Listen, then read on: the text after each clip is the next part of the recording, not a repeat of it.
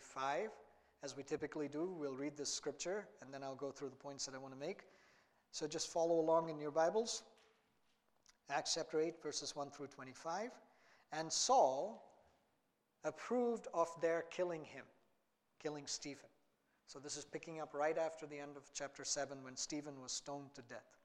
On that day, a great persecution broke out against the church in Jerusalem. And all except the apostles were scattered throughout Judea and Samaria. Godly men buried Stephen and mourned deeply for him. But Saul began to destroy the church. Going from house to house, he dragged off both men and women and put them in prison. Those who had been scattered preached the word wherever they went. Philip went down to a city in Samaria and proclaimed the Messiah there. Just a quick note, Samaria is actually north of Jerusalem, but it is lower in elevation than where Jerusalem is. That's why the Bible says he went down to Samaria and proclaimed the Messiah there. When the crowds heard Philip and saw the signs he performed, they all paid close attention to what he said.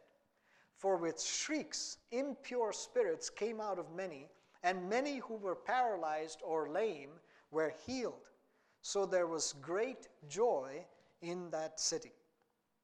Now for some time a man named Simon had practiced sorcery in the city and amazed all the people of Samaria. He boasted that he was someone great, and all the people, both high and low, gave him their attention and exclaimed, "This man is rightly called the great power of God." They followed him because he had amazed them for a long time with his sorcery. But when they believed Philip as he proclaimed the good news of the kingdom of God and the name of Jesus Christ, they were baptized, both men and women. Simon himself believed and was baptized.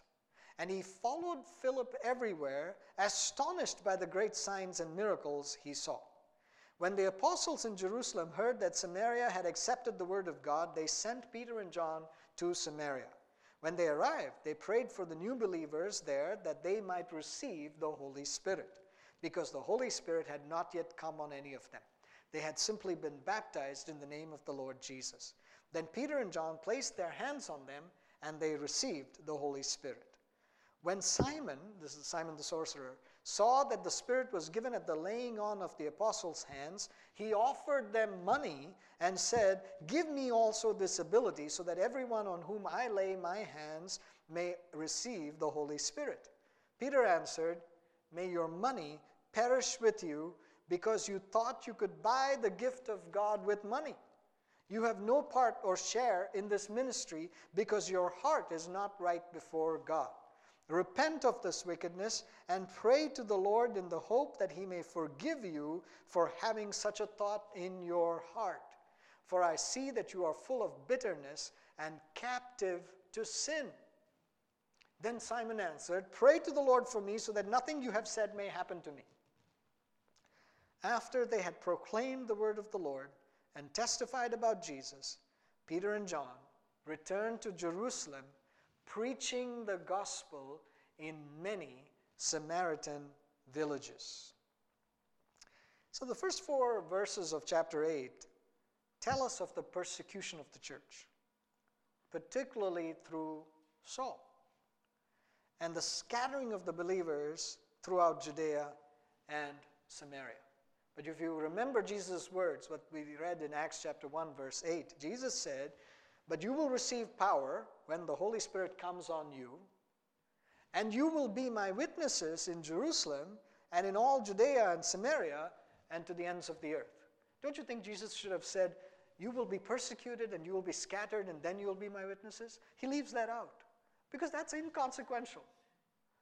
He says, look, you will receive power, and then you will be my witnesses. You will be my witnesses in all of Jerusalem. That's what the Jewish leaders said when these apostles were brought before them. You have turned the city upside down. You have filled the city, Jerusalem, with this message of Jesus. You got to stop doing this. And now, as the church is being persecuted, the disciples, the believers, are being scattered throughout Judea and Samaria. But you notice one important point about the disciples in verse 4? Those who had been scattered preached the word wherever they went. They didn't say, oh, what a terrible thing. They didn't complain. They didn't hide. They preached the word wherever they went. Verse 5 states, Philip went down to a city in Samaria and proclaimed the Messiah there. You'll remember from the Gospel of Luke that the Jews did not associate with the Samaritans. They didn't count them as Gentiles, non-believers, ungodly, heathen, but they considered them as this sort of, compromised group. There was a mix of Jewish and Assyrian and other groups of people within the Samaritans, and the Jewish people looked down on the Samaritans. They would not associate with them. And we saw in the book of Luke that the Jews would avoid even traveling through Samaritan land. Jesus, on the other hand, made it a point to interact with and highlight Samaritans. In John chapter 4, we read about Jesus' interaction with the Samaritan woman at Jacob's well. But then in Luke 10, we read and we considered the story of the Good Samaritan who cared for the man who was robbed, beaten, and left to die.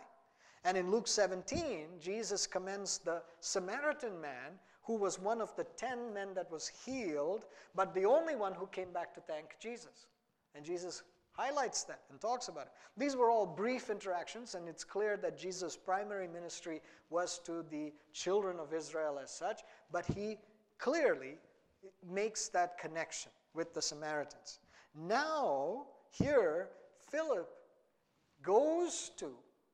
he deliberately is going to the Samaritans, he's living in their midst, and he's proclaiming Jesus as the Messiah.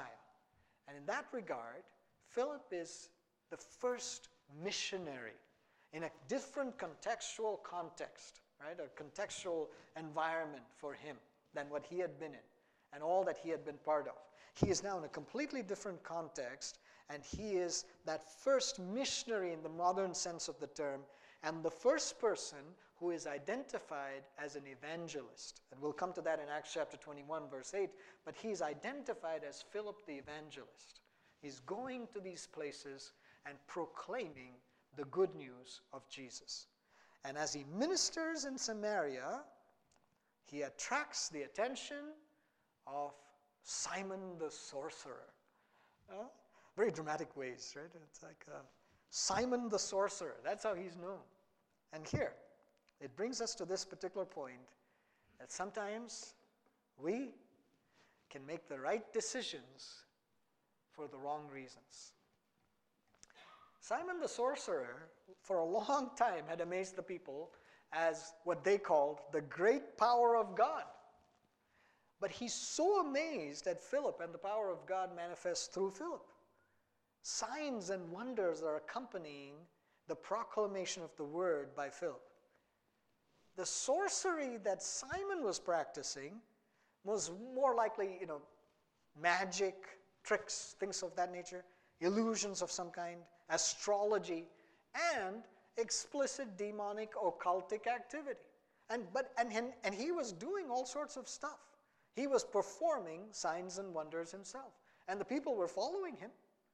But, and by the way, when you look at all of that, you have to remember that in Matthew chapter 24, verse 24, Jesus said that wonder-working false messiahs, false prophets will become more and more prominent as the end draws near. Right? So this section of Acts is reinforcing the fact, is reminding us that wonder-working power does not mean that the power wielded is necessarily God's power. It could be through a variety of other means. Right? And in the Western world, most of the time people are unaware of these kinds of supernatural things. And so when something happens that is supernatural, they think it's of God. But in the rest of the world, typically, people are very used to very dramatic things taking place and all sorts of signs and wonders. And we know very clearly that not all of that is from God. And so here is Simon the sorcerer doing all of these things. But he's so taken by what he sees in Philip's ministry, that he believes. And he's even baptized. Now, that in itself is a pretty good indication that Simon thinks that what Philip has is better and different than what he has. If he thought that he had something that was genuine, that was good, that was right, that was superior, he would have said to Philip, hey, your signs and wonders? Nothing. My signs and wonders are better. It would have been like those court officials, the court magicians of Pharaoh, who when Moses cast down his rod, they cast down their rod too, so that when it was transformed into a snake. But very quickly, when the miracles and those plagues started to be manifest in Egypt, you find that the court magicians couldn't keep up. They couldn't do this. They couldn't replicate what was happening. But if Simon the sorcerer was very convinced that what he had was off God, or that was good or superior, he would have tried to oppose Philip. He did not. He is so amazed about what Philip is doing or saying and the things that are happening that he says, I want this. I believe. And I'm even willing to be baptized. Wouldn't we look at that today in our churches and say, whoa, the sorcerer, look at this guy who was doing all this kind of stuff. Ooh, he's become a believer. He even got baptized. Right? Praise God. But Simon, it does beg the question for us as to why Simon was considered a believer and baptized so quickly. And remember, as we talked about this in terms of if it is from God, when we looked at that phrase and those things about discernment, was it that there was a lack of discernment? That people didn't realize that Simon was really not believing? Was there a rush to promote the conversion? Ooh, such a dramatic conversion. Ooh, look at this. Or did Simon push for it himself? The Bible doesn't make any of those things very clear. It doesn't clearly say what happened here. It just simply says that he believed he was baptized. But it's very clear that when you consider what happens right after that, Simon didn't really believe. He wasn't believing in the Lord Jesus. What did he believe? When he sees Peter and John arrive, when they arrive and they lay hands on people to receive the Holy Spirit, Simon offers them money to have the same power. By the way, in English, there's a word called simony. And simony in English comes from this incident with Simon. It refers to the attempt to secure ecclesiastical office, or that means just a position in the church, religious leadership. It attempt to get that kind of office or privilege through monetary means. So when you hear that kind of an expression that somebody is trying to buy the position or privilege, the word for that is simony, which comes from Simon the sorcerer. So here he is wanting the power that he sees in Peter and John and in Philip. And it speaks to the fact that many times around us, people who acquire a lot of wealth think that their material resources can get them whatever they want. Peter, who we've already seen is able to rightly discern the heart and motive, right? He's rightly able to discern what is going on in somebody's life, even when they say something quite public and they do something quite visible. And we saw that in the life of, or in the case of, Ananias and Sapphira. They are doing something that seems good. They sold property. They brought the money to the church or to the assembly, and they claim to be doing the right thing. But Peter is able to discern that they're lying to the Holy Spirit. And so Peter says to Simon the sorcerer, your heart is not right before God. You are full of bitterness and captive to sin. That is not a description of a person who has submitted to the Lord Jesus and allowed Jesus to be Lord and Master of his life and received the salvation, the redemption of God from his sin. It's not a description of that kind of a person. This is a description where Peter is saying, you haven't really believed. You haven't really come to the Lord. See, Simon wanted the power. He wanted the results, the outcome.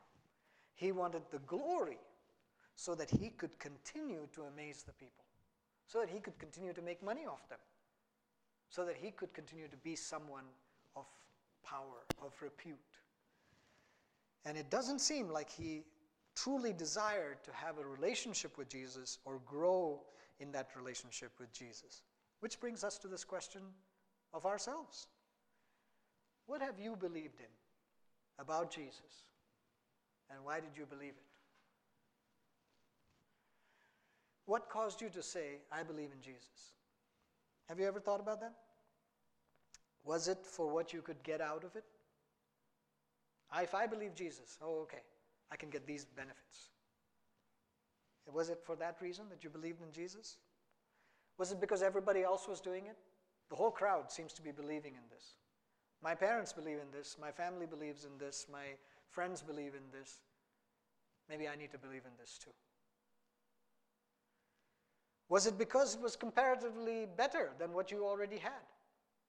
You were holding on to something. You had a particular way of life. You did something, and all of a sudden someone came along and said, here's Jesus. And you looked at it and you said, this seems better. So I'll do this. But in every one of those choices, in every one of those cases, and maybe other reasons for what motivated you to believe, I challenge you this morning that you would examine and ask yourself, do I truly believe in Jesus for all the right reasons? For truly what the Word of God describes about him?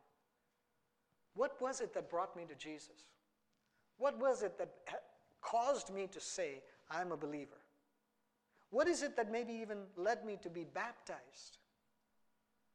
What was it that prompted me? Was it truly of the Lord? Was it truly of the Word? Or is my heart still captive to sin? Am I still living in the old way? Still having bitterness in my heart? Still at odds with those around me? But I claim to be a believer. When we look at these kinds of things, we should never look at the people who are featured in these stories and say, oh, what a terrible guy. The reason that the Bible gives us these stories is so that we can look at ourselves. And we can bring ourselves before the Lord and say, Lord, examine and reveal my heart. See if there's any wicked way in me. So, the question that we have to ask is, did we respond to the prompting of the Holy Spirit to believe? Did we see God for who he is? His character, his person, his provision. Did we see that? Did we understand that? God was not just the miracle worker, but he provided a plan for our salvation. Did we understand that plan? Did we see our own condition? Did we see that we were desperately, lost in our sin? Did we recognize what was in our own hearts?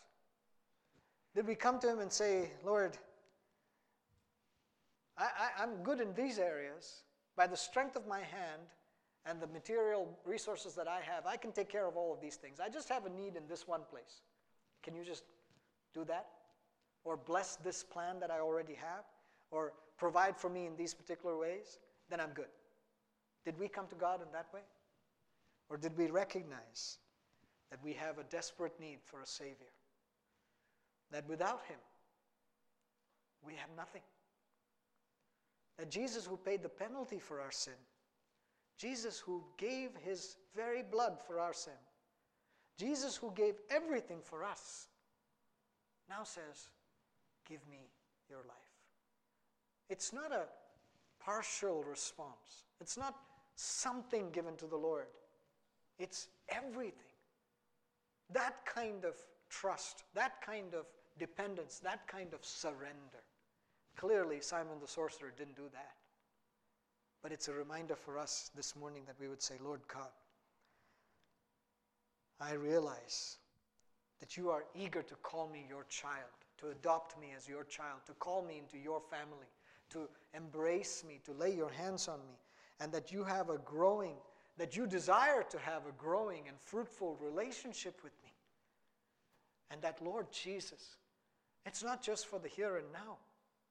You will return one day, and you will join me to you, and you will watch over me and have me in you, united in you for eternity. Oh, this is a promise. This is a great truth that we have an opportunity to make the right decision for the right reasons, not for the wrong reasons.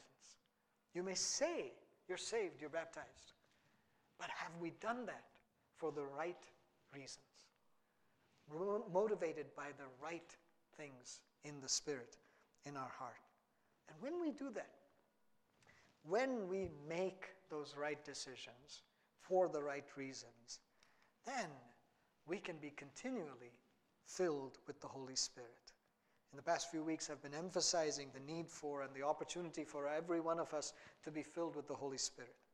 As it happened for the Samaritans, and we'll see later in other chapters in Acts that other people are being filled with the Spirit, there is a ministry, there is an impartation, there is a filling of the Holy Spirit that is subsequent to the initial filling of the Spirit at conversion, when we first believe in Jesus. The apostles felt that this baptism of the Holy Spirit was so important that they came to Samaria to pray for and lay hands on people just so that they would receive the Spirit. Now, it doesn't imply that only an apostle or a church leader can pray for others to receive the Spirit. In fact, what we were emphasizing last week is that there isn't a forced distinction between the clergy and the laity. There isn't this distinction between those who minister the word and those who wait on tables. No, we're equally called to be prophets, priests, and royalty, exercising royal authority, and that we are called to minister in these ways to one another. We lead in some circumstances, we follow in others, it may change in time, but we are called to collectively, one with another, help and direct the ministry of the Holy Spirit in and through us to one another so that we benefit as a body of Christ. So as we do that, it means that we need to desire and seek the continual filling of the Spirit. The way that this filling of the Spirit will manifest in each one of our lives is going to look different. For some, it may be expressed, up front, visible, right?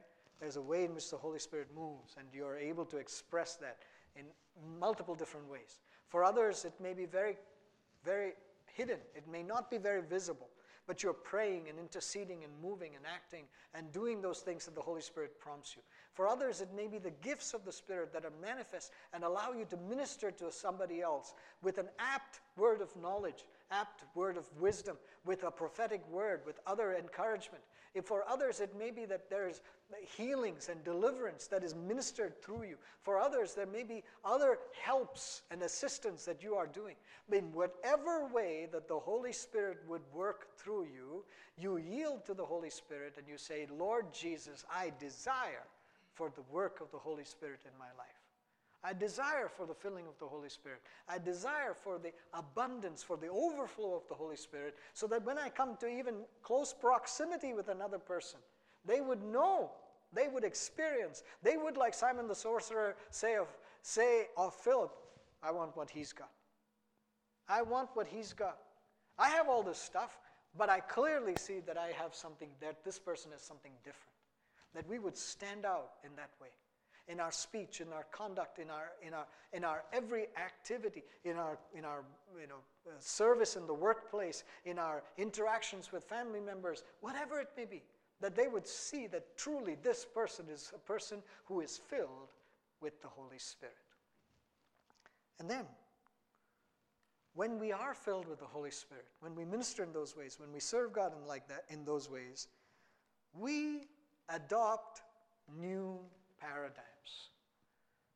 We adopt new ways of thinking. We get changed. The message this morning I titled it True Transformation, because it was very clear that Simon the sorcerer did not go through a true transformation regardless of what he said.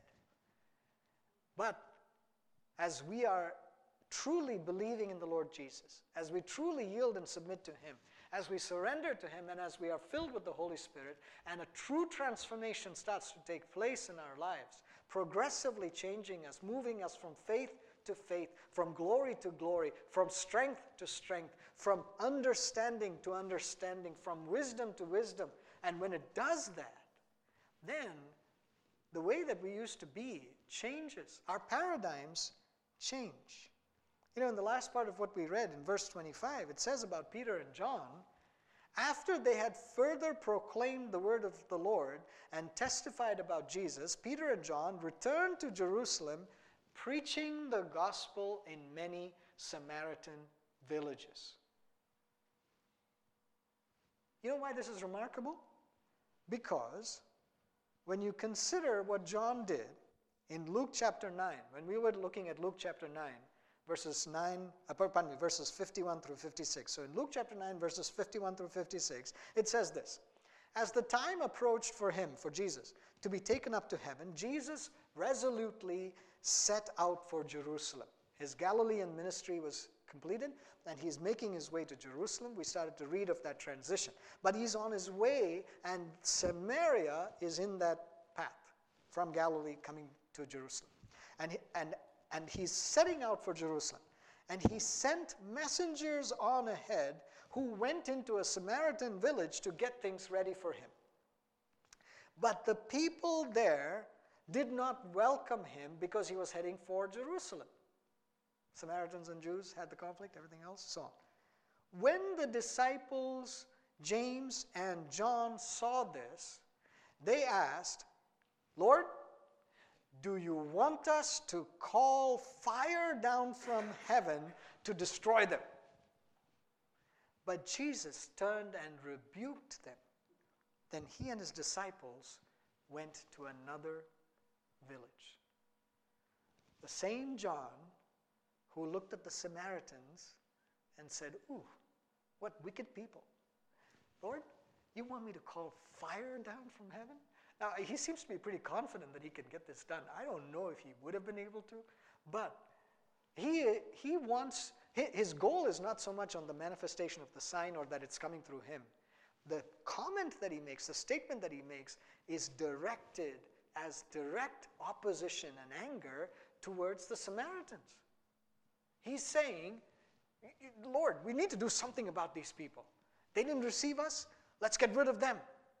So you want me to call down fire, God? And if Jesus had said, yes, sure, then he's maybe believing that Jesus would make it possible, right? Jesus rebukes him. But you understand that it's the same John who now comes to Samaria, who comes and he's laying hands on, and the Holy Spirit is given to the people, and then they're making their way back to Jerusalem. They don't just rush back to Jerusalem. The Bible says that they preached the Messiah in many villages in Samaria. Why the change? Why the transformation? Why this compassion? Why? Why does he now say, Samaritans, hey, let me tell you about Jesus. And I want you to come into the same experience, the same blessing, the same benefit that I have because of Jesus. You know what changed? The Holy Spirit. James and John were called the sons of thunder. They were always impetuous. They were always wanting, but now, what changes? James and John in this particular instance, has understood what it means for Jesus to baptize with the Holy Spirit and fire. When Jesus baptizes us, when John the Baptist said, one is coming after me, I'm not even worthy to untie his sandals, but he will baptize you with the Holy Spirit and with fire. When Jesus transforms us, when Jesus is truly at work in our hearts and in our lives, the paradigm shifts. We're no longer considering Samaritans the way we used to. We're no longer looking at people the way that we used to. We're no longer wanting to call down fire from heaven to destroy them. We're wanting to call down a different fire from heaven to baptize them, to fill them, to empower them, to bless them. Who do we consider unreachable? Who have we felt deserves the fire of God to fall on them? Democrats? So many people around the world, around the nation today. Who have we judged? Who have we avoided? If we're holding on to those attitudes, you can say you're a believer. You can say you've been baptized. You can say you know Jesus. But you're no different than Simon the sorcerer. If we're holding on to those views of other people, those that are not like us, those that don't believe quite like we do, those that don't seem to adhere to the Word of God the way that we do, those that don't receive us the way that we want, those that don't seem to conform to our expectations, what do we do? If we are judging those folks, hating them, dealing with them with anger, there is no true transformation in our lives. There is no compassion. There is no love. If we claim to have the Spirit, if we claim to be believers, then the fruit of the Spirit is to love. It is to rejoice in the salvation and the growth of those who were previously opposed to us. It is to pray for deep and abiding peace between us. It is to be patient. It is to be kind. It is to be good. It is to be faithful. It is to be gentle. It is to be self-controlled with everyone. And so this morning, I challenge you, I encourage you, when you read this story, that we would respond by praying for a genuine transformation of the heart. Maybe you've been a believer, maybe you've been a Christian for a long period of time, and maybe there has been a transformation that took place in your heart. But I want to challenge you afresh on this day, as we were reminded to rededicate, that you would say, Lord God, examine me afresh and see if there's anything in me that is not a genuine transformation. Any part of my heart that I have held on to, that I have closed off, that I have said, okay, Lord, you can have 75% of my heart, but this 25% I'm holding on to. Because you don't know, Lord, what these people did to me. You don't know what has happened. You don't know the hurt that I've experienced. What about our hearts need to be genuinely transformed? What about our lives need to be truly given to the Lord, that we would say, Lord, come. I don't want to profess something. I don't want to claim something and truly not be that way. I may even deceive myself into thinking that I'm good. But when true discernment comes, when true discernment is revealing the condition of my heart, bitterness in my heart is revealed. Captivity to sin is revealed. Lord God, transform me. Change me. Make me new. Oh Lord God, light a fire in me. Burn away all those things that need to be removed. And renew in me, purify in me those things that need to remain. And so when we pray like that, when we respond like that, we apply by dealing well with all people. One of the best measures of whether there is genuine transformation in your life is how you deal with people. Jesus said, they will know that you are Christians by your love, by your unity, by how you treat one another, even within the believing community, even within the body of Christ, even within the church. But you know what? The world will know that you are a child of God because of your love, because of how you treat them. If there has been a genuine transformation in our lives, if during this season, as we proclaim the birth of Jesus, as we are remembering that, as we sing about it, as we celebrate it, as we decorate, and we say, oh, we believe in Jesus, does the world around us not just see signs and wonders, as great as that may be, but do they see true, genuine love of God because our hearts are transformed? The biggest test for our lives, whether we have been changed by the Lord Jesus, is whether or not we treat people the way that the Lord Jesus treated them. He reached out to the Samaritans. He engaged, he blessed, and he sent his disciples.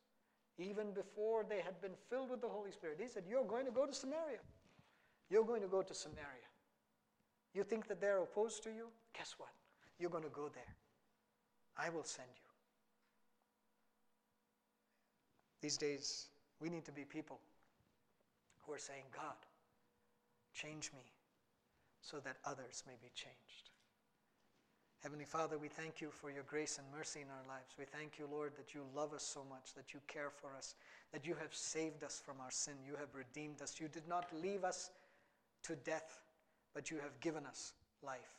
But now, Lord, that you have called us to yourself, I pray, Father, that every part of our lives, every part of our hearts would be truly given over to you. That we wouldn't simply profess something and live another way. But Lord, indeed, we would be truly and completely transformed in Christ Jesus. And because of that transformation, Lord, that the world may know, that the world would experience your love, your light, your care. Oh Lord God, grant us grace. Grant us grace. Thank you, Lord, for reminding us this morning. Thank you, Lord, for challenging us this morning.